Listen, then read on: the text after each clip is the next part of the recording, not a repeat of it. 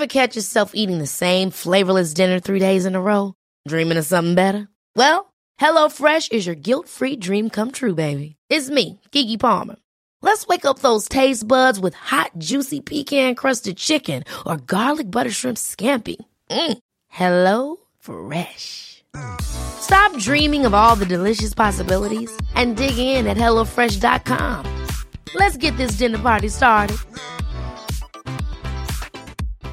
One size fits all seems like a good idea for clothes until you try them on. Same goes for healthcare. That's why United Healthcare offers flexible, budget-friendly coverage for medical, vision, dental, and more. Learn more at uh1.com. This podcast is recorded on the stolen lands of the Wurundjeri people of the Kulin Nation, and I pay my respects to their elders past and present. I extend that respect to Aboriginal and Torres Strait Islander peoples listening here today. Sovereignty was never ceded. It always was and always will be Aboriginal land. Coming in at the top here with a little bit of a disclaimer before we get started with this episode. Everything that is expressed through myself and through Maddie are our thoughts and opinions and feelings based on lived experiences of processes in separate states and in very separate situations and over a decade apart from one another. It's really important that we highlight that these are exactly that. They're thoughts and opinions. These are not facts. We are not lawyers and we are not providing any legal advice. What we are hoping to do is through lived experience and creating open conversations to open the dialogue up and identify and implement improvements along the way where possible. Thank you. Welcome to Reclaim Me. I'm your host, Madeline Heather. Reclaim Me is a true crime podcast told by those at the centre of those crimes, the victim survivors. The general public often hears stories of victim survivors through the lenses of perpetrators or the media, and we're changing that narrative here. These interviews are raw and honest, so a word of warning is necessary as discussion and topics may be triggering or distressing for some listeners, so please use your discretion. If you need help or support, please see the suggested resources in the show notes of this episode or contact your local crisis service. Welcome back for another episode of Reclaim Me. Before we get started with this week's episode, I have a few things to talk to you about, as usual anyway.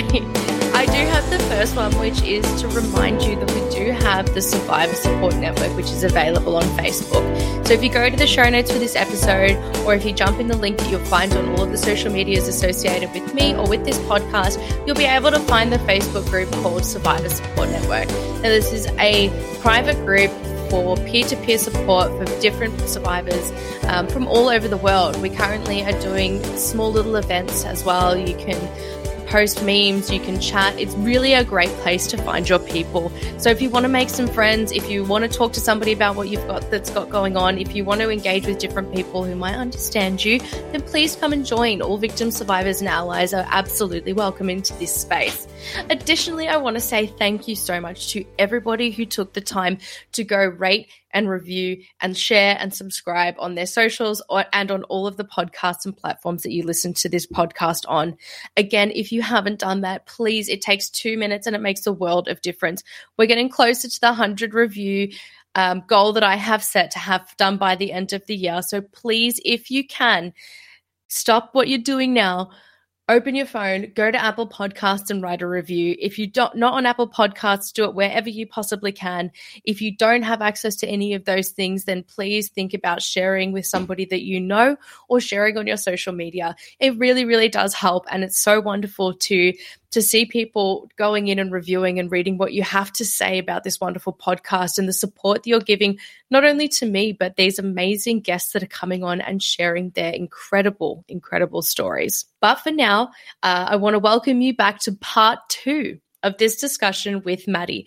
If you haven't already listened to part 1, please go back to last week so that you're completely caught up and the rest of this conversation makes sense for you. But enough from me. Let's jump straight back into part 2 of my chat with Maddie. And so I end up getting home on the phone to her, and I'm still on the phone when I pull up in the driveway. And she's like, well, let's look it up then. So we look it up, both her on her laptop, me on my phone, like what is classified rape?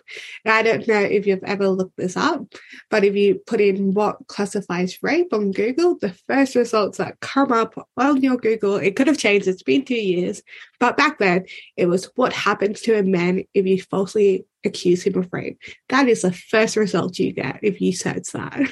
Oh my God. Yeah, so I'm there just being raped, inconsolable, in a state of shock, and that's what I get. That's the first result. I was so angry. She was so angry. But we had to scroll.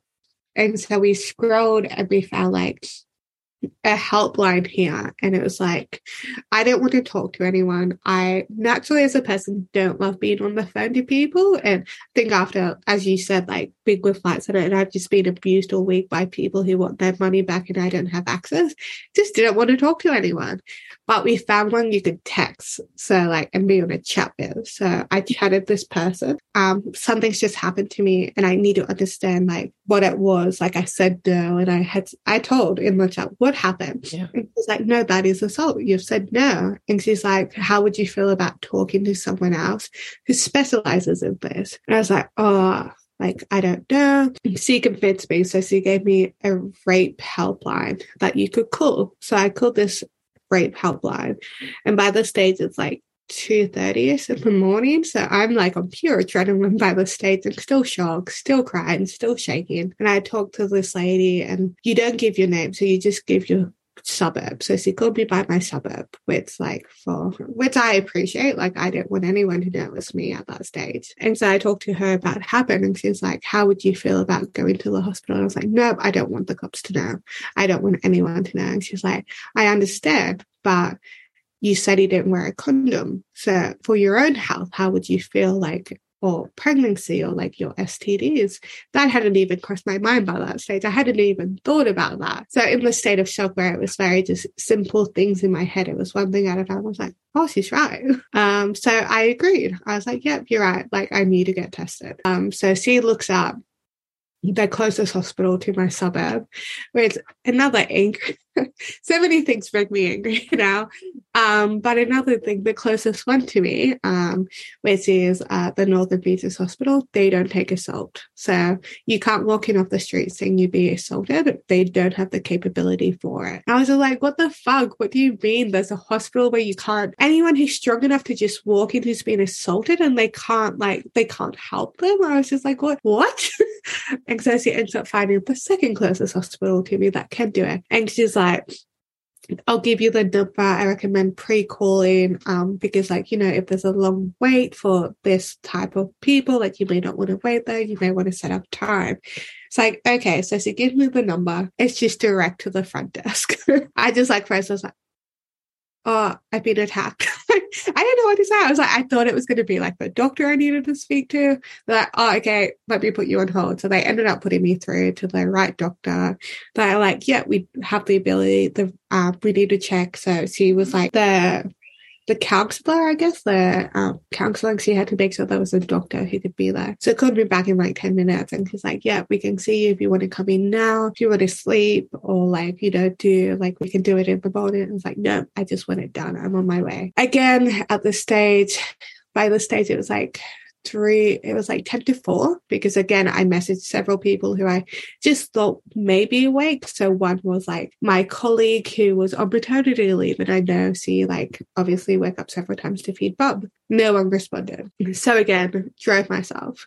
And I know people question, they're like, why don't you just get a taxi? And my thought process was, firstly, one, I didn't want to see anyone in risk of being a man. I was in the state of being terrified. And two, as discussed with Flight Centre, we had no certainty with our jobs. And I was like, I could be out of a job next week. I'm not paying the taxi to this hospital, would have been like $80 one way. And then they said they could I had discussed it with their counsellor on the phone, and they could reimburse it for one way, but not the other. So I can't afford it. So I drove myself there, got to the hospital like 5 to 5 in the morning. I'm still texting my friend in Canada at this stage, and through the process, like, yeah, they told me to put my underwear and clothes in a bag. Like, yeah, driving to the hospital, at the hospital. And so they put me into a private waiting room while they got the room ready, and I'm just texting her. By this stage, the shock had worn out quite a bit, and I was just really exhausted and also really cold. I was very, very cold, and I was shaking from being cold. And they took me into a room. And this is why every hospital can't take people, because I have a whole separate room that is for sexual assault, or I think domestic violence, I think for several things. But it's like a room, and there's like a room where it's like nice with like couches and you can sit, and they had turned all the lights on except for some like lamps and stuff. So it was quite a nice, like they had obviously planned it well. So we sat down there, and they had like said, like, we're sorry this has happened. We need to take the first official statement from you. Like, it doesn't have to go anywhere, but it's procedure. So I had to talk them through what had happened that night. And then they gave me the options afterwards. So like, well, you can just choose to get tested and leave it at that. We can test you for everything, and that's that. Or we can do the forensic swabbing as well. And I was like, no, I don't want the police to know. They're like, look, we don't have to tell them. We would never tell them without your permission, but we can hold these. I think it was 60 days. So like, we can hold these swabs, because right now you may not be at the right mind to make a decision. I was like, fair, cool. You are right. I'm not in the right mind to make this decision. So I agreed. I was like, okay, take the swabs. Like, I may change my mind tomorrow. I may change my mind next week. So went in to take the swabs. And this whole time I had needed to pee. The entire, pretty much from like 3 a.m. I needed to pee, and I had told her, I was like, I really need to pee. And I had been holding it because they had told me not to pee. So the first thing they gave me, like, these special, like, use the toilet paper and put it in a bag so they could keep it as evidence. And because I had been holding it for so long, I got a UTI. So there was blood. And I was like, fucking great. I was like, just what I want to deal with right now. So I had to give it to them. And then they did all the swabs. That took an hour. Did what they needed to do. Very like invasive, but I knew they were doing it, and she was very caring, like this doctor. Like, I always had so much appreciation for her, because like you could just feel the empathy of her, even though she had to, you know, insert swabs into like my mouth, on my nipples, on anywhere he touched, my vagina, in my anus. Like, it's very impersonal, but she made it feel sort of okay in a way, because you could just tell she cared, and the counselor cared. So yeah, did all the swabs, signed everything they needed me to. They gave me a morning after pill. They gave me stuff for the UTI, and they gave me 3 days off work. That's what you get for sexual assault. They can't give more. So yeah, if you're raped, you get 3 days. And at this stage, obviously with work, I just felt so guilty, because like, we were so busy. Everyone besides me and my assistant manager were on stand down. So if I didn't go the next day, it was going to be her. And we had another manager starting the next day from our store. And I wasn't close with my area manager at the time, but I had to text him and be like, later that day and be like, I've been in the hospital, I can't come to work tomorrow. And so I left the hospital. It was 8 a.m. by that stage. So I had been up all night dealing with this. Got home. People had started responding by this stage to my messages, and I was like, no. Got home and just showered and just went to bed. I managed, it was about 2 hours of sleep. And then I woke up, and not only did I have the messages from my friends checking what had happened and why I was messaging them at night, but I had missed calls from him.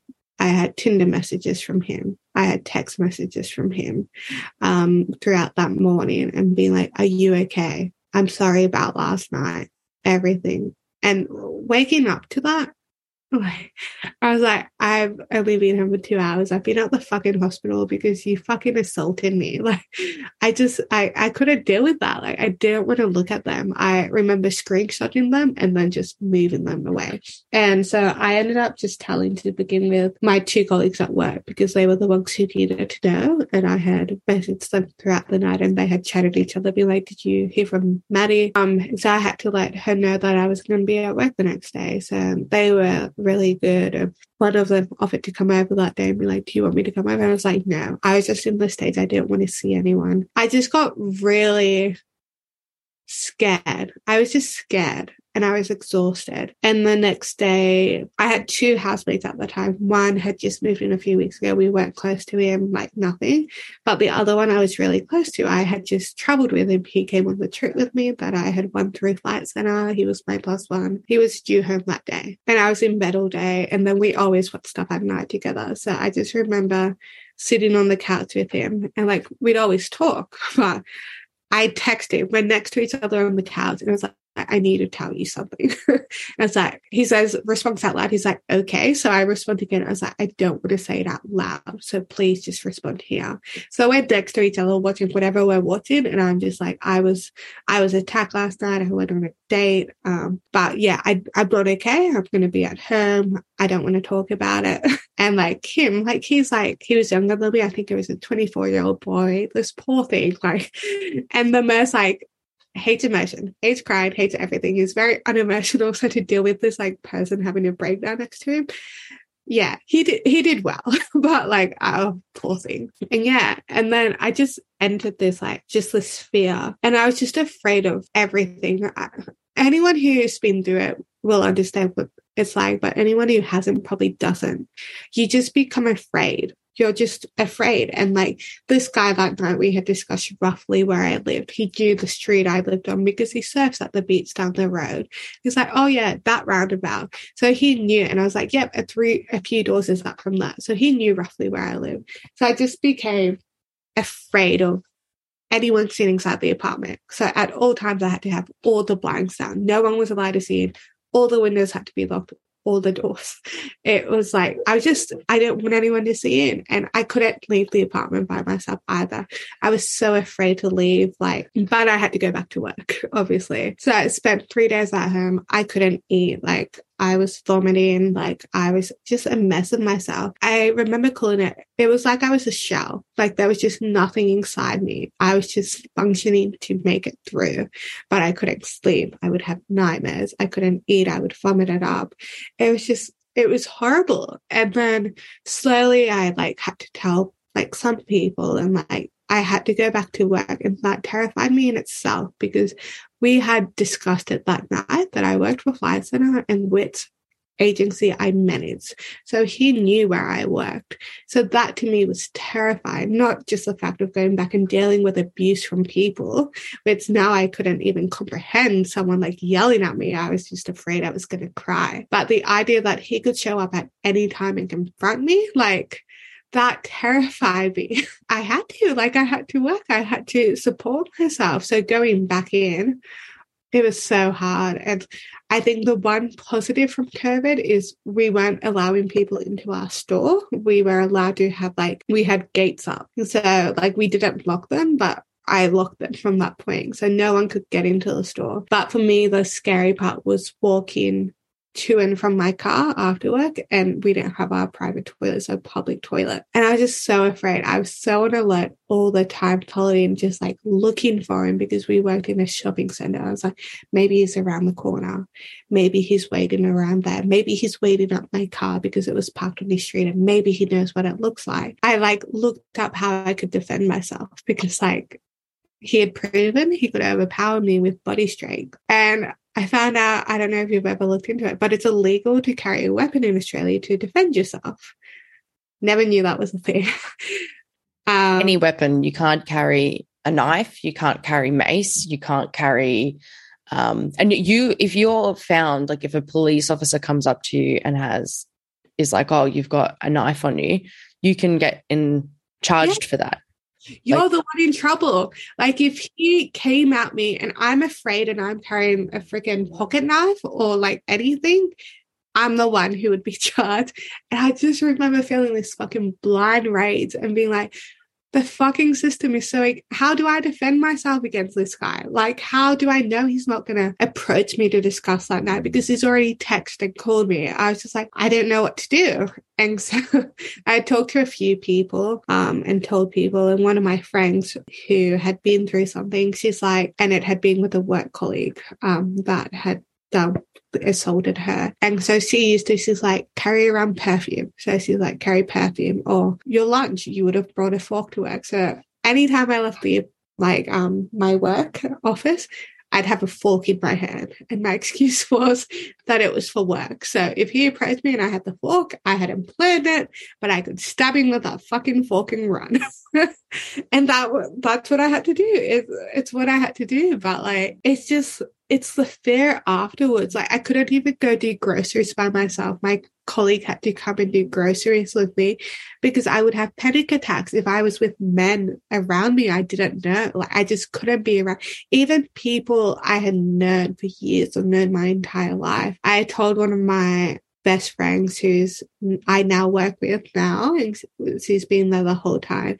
But I had texted her during that night and she responded the next day, and I didn't respond till the following day. So that was the Monday, because she knew something was wrong. Everyone knew something was wrong. You don't get a message from a friend at 2 a.m. being like, are you awake if something's not wrong? Like, so I never, to start with, called it rape. I couldn't associate that word with me, but I was just like, I was attacked. She's like, oh, like, you know, and they were all, I had a great support network, but she's like, babe, I'm so sorry. Yeah, I'm not eating and stuff like that because we were due to go for a walk. And she's like, I was like, I don't want to go for a walk or anything. So she came over that evening. I told her not to. She's like, I'm bringing you stuff. So she just brought me comfort food. So she just brought this whole bag of like donuts and like chocolate and shit like that. And she's very, now she's not an affectionate person. I'm still trying to be, but she's like, can I hug you? And like, she hugged me. And as soon as she hugged me, like, I just had my arms up against me. I started uncontrollably shaking as soon as she touched me. Like, I just couldn't bear to be touched by people. One of the other things that started straight away, which I didn't understand, was I couldn't look people in the eye. Like, I'd gone from like being very comfortable with myself, but I couldn't do it. I couldn't look her in the eye. When I was talking to my housemates on the couch, I couldn't look him in the eye. I think it was to do so much with shame that like, it felt intimidating to look anyone in the eye. And that's something I had to fucking retrain myself to do, that it's okay to look people in the eye. And like, all these things I didn't understand, like, to start with. And I don't know if it's the same in Victoria, but one thing I can say that's really great with New South Wales is because I went to the hospital that night, I was actually assigned a sexual assault counsellor. So I started seeing her from the next week. At the time, I think our first 2 sessions were in person, and then with more restrictive lockdown, we had to change to the 3rd. But she was really good at being able to talk me through these responses I couldn't understand. And like another one, like all the time, I would just stroke my arm. I would just sit there like stroking it or pinching it. And I never I didn't understand why. And I didn't even realize till someone mentioned it to me while I was talking to them. They're like, you're stroking your arm. Are you okay? And I was like, oh, like, no idea I was doing it. So I had to discuss it with her. And I was just like, why am I doing this? Like, why? And she's like, you're grounding yourself. Your body is naturally responding to itself, keeping itself in this situation and reminding you that you're not back in that night. Having her being able to describe stuff to me and understand it, because I didn't, like, I was so lost. And I don't know if you were the same after yours, but it's like a fucking roller coaster of emotions, especially the few weeks after, where I could go from uncontrollably sobbing one moment to uncontrollably angry, wanting to scream the next and break things. Or it could be a day of being sad, or it could be then the next day angry. And like, it's uncontrollable and you have no control over it. And you feel so like lost even in yourself because you can't control your body's reactions. And I think for me, the aftermath, that was the hardest thing, like just feeling like I had no control over who I was. And when you're ready to pop the question, the last thing you want to do is second-guess the ring. At BlueNile.com, you can design a one-of-a-kind ring with the ease and convenience of shopping online. Choose your diamond and setting. When you find the one, you'll get it delivered right to your door. Go to BlueNile.com and use promo code LISTEN to get $50 off your purchase of $500 or more. That's code LISTEN at BlueNile.com for $50 off your purchase. BlueNile.com, code LISTEN.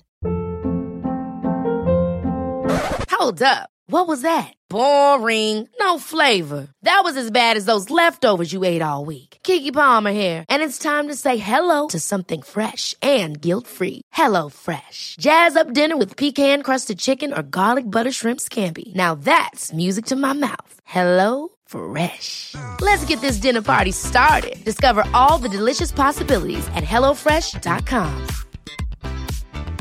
Planning for your next trip? Elevate your travel style with Quince. Quince has all the jet-setting essentials you'll want for your next getaway, like European linen, premium luggage options, buttery soft Italian leather bags, and so much more. And it's all priced at 50 to 80% less than similar brands. Plus, Quince only works with factories that use safe and ethical manufacturing practices. Pack your bags with high-quality essentials you'll be wearing for vacations to come with Quince. Go to quince.com/trip for free shipping and 365-day returns.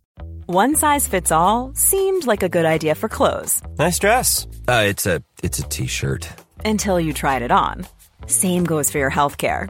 That's why United Healthcare offers a variety of flexible, budget-friendly coverage for medical, vision, dental, and more. So whether you're between jobs, coming off a parent's plan, or even missed open enrollment, you can find the plan that fits you best. Find out more about United Healthcare coverage at uh1.com. That's uh1.com. Anymore. Thank you so much for sharing that and I think I didn't want to interrupt. I put myself on mute so that because you were in flow, and it's so the way that you speak about it is so relatable, and you can't, you've got so many different things going on and so many different feelings. When somebody gets into flow as well, like you're feeling and you're thinking and it's coming at you, and you don't want to interrupt somebody when in that state. Like, I think it's the way that you've just told your story is so empowering, I think, for so many people as well. I understand that through this whole night, you considered a certain part of the encounter consensual. And I think this is important that years later now we've got these affirmative consent laws coming into being enacted about what did the plaintiff or what did this person do to show you that they were consenting? And all of this time, if you think about it through that lens, you have not consented at least one bit. You've consistently said no, you consistently pushed him away, and this person continuing to push your boundaries and wear you down and make you get to a point where you comply with them, not enthusiastically consent, but comply with them, that's not consenting. And under the new laws and under the new statutes, that would also be classed as sexual assault. Yeah. And I understand how conflicting, though, that must be, that if there is a part of pleasure happening with that it can be quite conflicting. Yeah. And I think for a lot of male survivors as well, we talk about this a lot because they have a very positive reaction in many ways through having an erection or ejaculating. That how do they associate that with the abuse that they've gone through because they've had this response? And it's completely understandable, but it is also something that we need to normalize and talk about because it doesn't make it any less horrible what you've gone through because some parts of it weren't. There was an orgasm or something could have happened or whatever has occurred. That doesn't mean that it wasn't not consensual, and that doesn't mean that it wasn't assault. It's not okay. And looking back, now, when I get to later, reporting to the police and them saying to me, we could go after him for these things. And in my head, I was like, no, it's okay because I let him. But at the same time, like you said, I said no at every point and I stopped him. And I had never, as I said, had a partner who continuously, if you say no once, they stop. That's it. I had to say no to this guy, I think it was 6 or 7 times throughout that night. And he just kept coming back. And in my head, I was just like, okay, well, if I let him do this next thing, if I let him touch my boob, maybe that will be enough for him and I can go to sleep. And I was just looking back, I was like, what the fuck? From the get-go, as soon as he went there, be like, fuck off, leave me the fuck alone. And it gets to a point to when I am testifying in the court and I'm being cross-examined.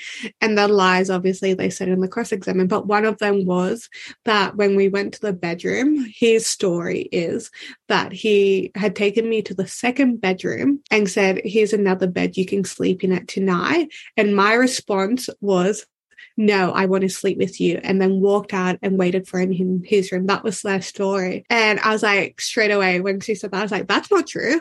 And she's like, how do you know it's not true? Well, firstly in my head, I was like, because I know it's not true. But I was just like, because if he offered me that, I would have said yes. I just wanted to sleep. I was like, that's not the case. At no point did you leave me be when I was clearly stating no to you. You kept coming back. I don't care that I enjoyed when you fingered me. I still had said no. I wanted to sleep. I had made that clear. You asked if I wanted to sleep and I said yes.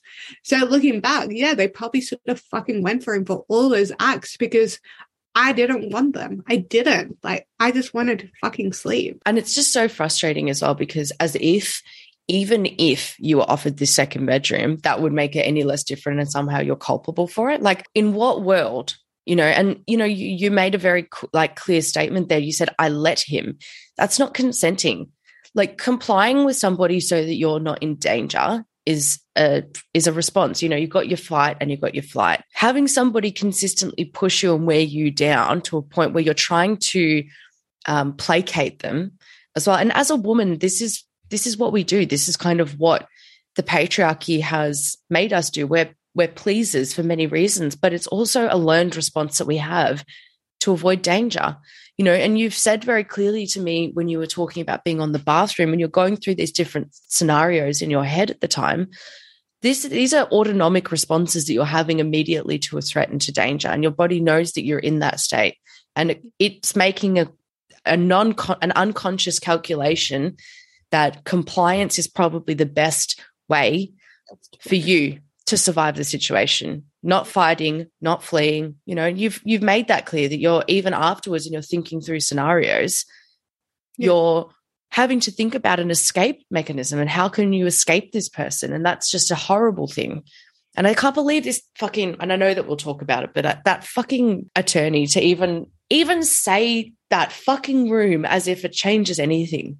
Yeah, as like her whole defense is he's a lovely young gentleman. But and that's the thing, why does it, talking about that and having to decide what's the safest way to make it out of the situation, why should there even be the situation? Why does he get to make that choice? It's so fucking bullshit. And even talking about, I know we discussed that the other day, but going to the sentencing of his and the judge, now you know what that night entailed. And the judge fucking, for his 50 minutes of deciding what to sentence him, focused on every single sexual act we did that night. And then at the end, it's like, well, how would he know that you wouldn't want it when you've said yes to everything else that night? And I was like, what the fuck is wrong with you? I was so mad. And the DPP was so mad. And they apologized on behalf of this judge because they're like, he should have never focused on those things. They had nothing to do with the assault that happened afterwards. It had nothing to do with anything that happened that night. And they apologized. But having to sit there and listen to this fucking judge in his 60s being like, well, you did all of this with him. You've already said yes 6 times. So, and having my fucking 2 male housemates have to sit there and listen to him, go through every sexual act I did, which I've never disclosed to them, but they were my support people. I was just like, what is wrong with you? And also, what does he get to say about that? Because this is a sentencing. This isn't. He's already been found guilty. So So you know what? It's your fault. And how prevalent in this world is victim blaming when you're at the sentencing of somebody who has been charged with a sexual crime and they then blame the victim? Yeah, and I didn't see it coming. I'm not going to lie. When I went to that sentencing, because I liked the judge during the trial, he was nice to me, and then to go there and have him say these things about me, up until that stage, I never felt the system was broke. I knew it was fucked up, but until that point, I never felt like it was broken. But once that happened, and I was like, you had in your power to make this guy realize what he's done. But because he suffers from asthma, because he suffers from depression, you have decided it's not in the best interest to put him in jail. I was like, what the fuck is wrong with you? The standard he was charged with penetration without consent. It's the highest charge they can do for sexual assault. And the standard, what they said, the DPP, is the standard sentence for that is 7 years in jail. And they expected and admitted to me that they expected at least 5 years. And he walks away because I didn't stop him from doing other things that night. How is that okay? And if it's not even just that fucking being bullshit and you being blamed for something that's not your fault, in addition to that, it's how and in what world is speaking to a victim of crime ever, like, in what world would you ever, for any other crime, get up there and blame the victim? It's like getting up there and blaming somebody for being fucking murdered or blaming somebody for having their car stolen. Like, you're a human being who has had a crime committed against them. Yeah. How dare you get up there and speak to you like that? And then to not even give him any consequences. If anything, his conduct that night showed that he didn't give two shits about what you had to say. You had consistently and persistently said no, pushed him away, and did not act in any way like you wanted this to happen. Here's continuation. And if you think about this, like, would you want to get off and have sex with somebody who was not enthusiastically wanting to have sex with you? Like, he's laying on top of you, right? And then he goes off and finishes himself off, and like, just by touching you while you're laying there, like, how the fuck in his mind can he ejaculate being like, oh, I'm touching her, like, she's must be loving this or whatever? Like, that just, if in and of itself, that is just absolutely bonkers to me, because that shows his pervasive conduct and his consistent, persistent conduct. And it's not like, I feel like it shows consistently that this person wasn't lapsing in their judgment. This person was consistently doing this again and again and again and again, and did not care what you had to say or what your actions were saying. And that just blows my mind. That's the thing, like, looking at it now, like, I honestly like think like he's like, and we discussed it the other night, like, he's from one of the richest suburbs in Sydney, and he grew up there. And like, I honestly like, and like the judge fucking talked about it in the sentence in his life. It's, I didn't want to know about. I don't want to have to fucking sit and listen to at 8 years old, his parents divorced. And when he turned 12, he started playing basketball. Why the fuck does that matter when he's raped someone? That has nothing to do. Him playing basketball in high school has nothing to do with fucking raping me and having to listen to that. But listening to his background and like the fact like his family got him the most exclusive, most expensive defense attorney for sexual assault in Sydney, I strongly believe he has never been held accountable for anything he's done in his life. Like, I honestly don't. And I think this is the first time he's had to face what he did and the consequences, because I truly believe his family just probably brushed anything else he's ever done under the rug. And it just pisses me off as well, because this offender, who has been convicted, by the way, this offender would not have the same repercussions as somebody who comes from a small suburb, a small town, who's got parents who work 2 jobs, paycheck to paycheck, and is an Aboriginal Torres Strait Islander. Like, could you imagine the conduct of a judge that goes in there and you just switch it from being this guy from this very rich suburb to an Aboriginal Torres Strait Islander human being, and wonder what the sentencing would have been for somebody who doesn't look a certain way, who isn't like a certain thing, and is getting sentenced. And I'm like, I can't actually in my brain comprehend the sentence that somebody who was an Indigenous human being would have been sentenced to versus this guy for the exact same thing. And that pisses me off too, because there's one rule for one person and one rule for another. 100%. And that's the thing. My detective, it's so weird. After the sentencing, I went very much, I think I just switched off. I disconnected. I was feeling nothing, and I had to do that to survive. But my 2 housemates who were there, and my detective, were fucking furious. And my detective is just, he went on this rant and we have a good relationship now. To start with, me and my detective didn't, but now, and he's just like, he's like, like swearing. He's like, how dare he, like, just because he's from the Northern Beaches probably as well, and he probably sees his son in him or something like that, and relates to him. And I was like, yeah, it's probably true. He's a very well-to-do judge who probably sees someone, either his son or his nephew or someone, and sees the same person in him and would think about him in his situation and be like, well, he would never do that. So this guy couldn't, because this guy, has a family, and his mum is a fucking psychiatrist or psychologist. It's going to be better for his rehabilitation if he stays out of jail. And he can tell because his parents, the week after he was taken in to be questioned by the police, started him with a counselor or a psychologist. The week after. He wasn't on it before. He wasn't seeing anyone before. But because he had seen a psychologist consistently for the last 2 years, he's working on his own rehabilitation. So he can tell he's a good guy because he's already tried. Are you? Or are you just fucking doing it because your rich defense attorney Mark told you that's going to be the best way to get a lighter sentence? 100%. Yeah. 100%. And this is all facade. This is all for show.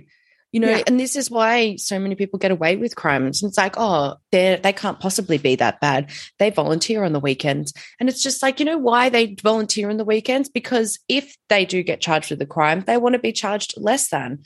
You know, if you've got a history of committing crimes, maybe that's not going to look good for you. But if you've got a history of a squeaky clean background and you've been going to see a psychologist consistently, then it looks great for you. That if I was a defense attorney, I would be telling my client to do that. Consistently go there. You know, they could subpoena the records, make sure that you sound very like you're working on your stuff. Like you can say that for a defendant to do. That doesn't mean that they're actually working on it. And additionally, in what world do you not get the consequences of the crime that you committed because you're sorry for it? Like I don't even care if you're sorry for it or not or whatever.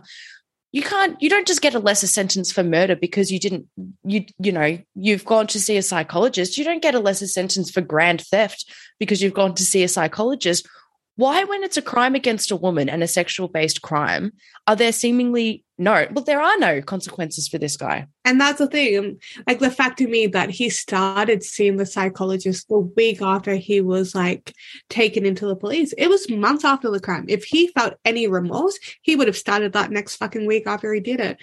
But he has consistently said since that like it never happened. He denies it.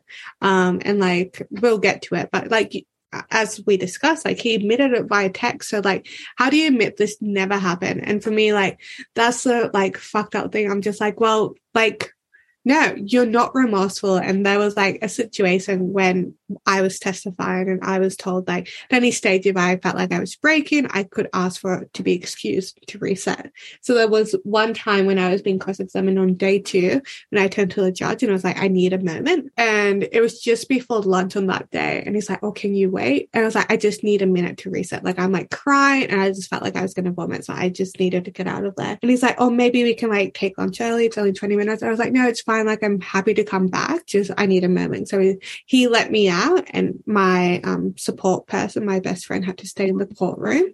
And I was outside the courtroom, and I was like recentering myself because I was breathing erratically and I felt like I was going to vomit, and I was like calming.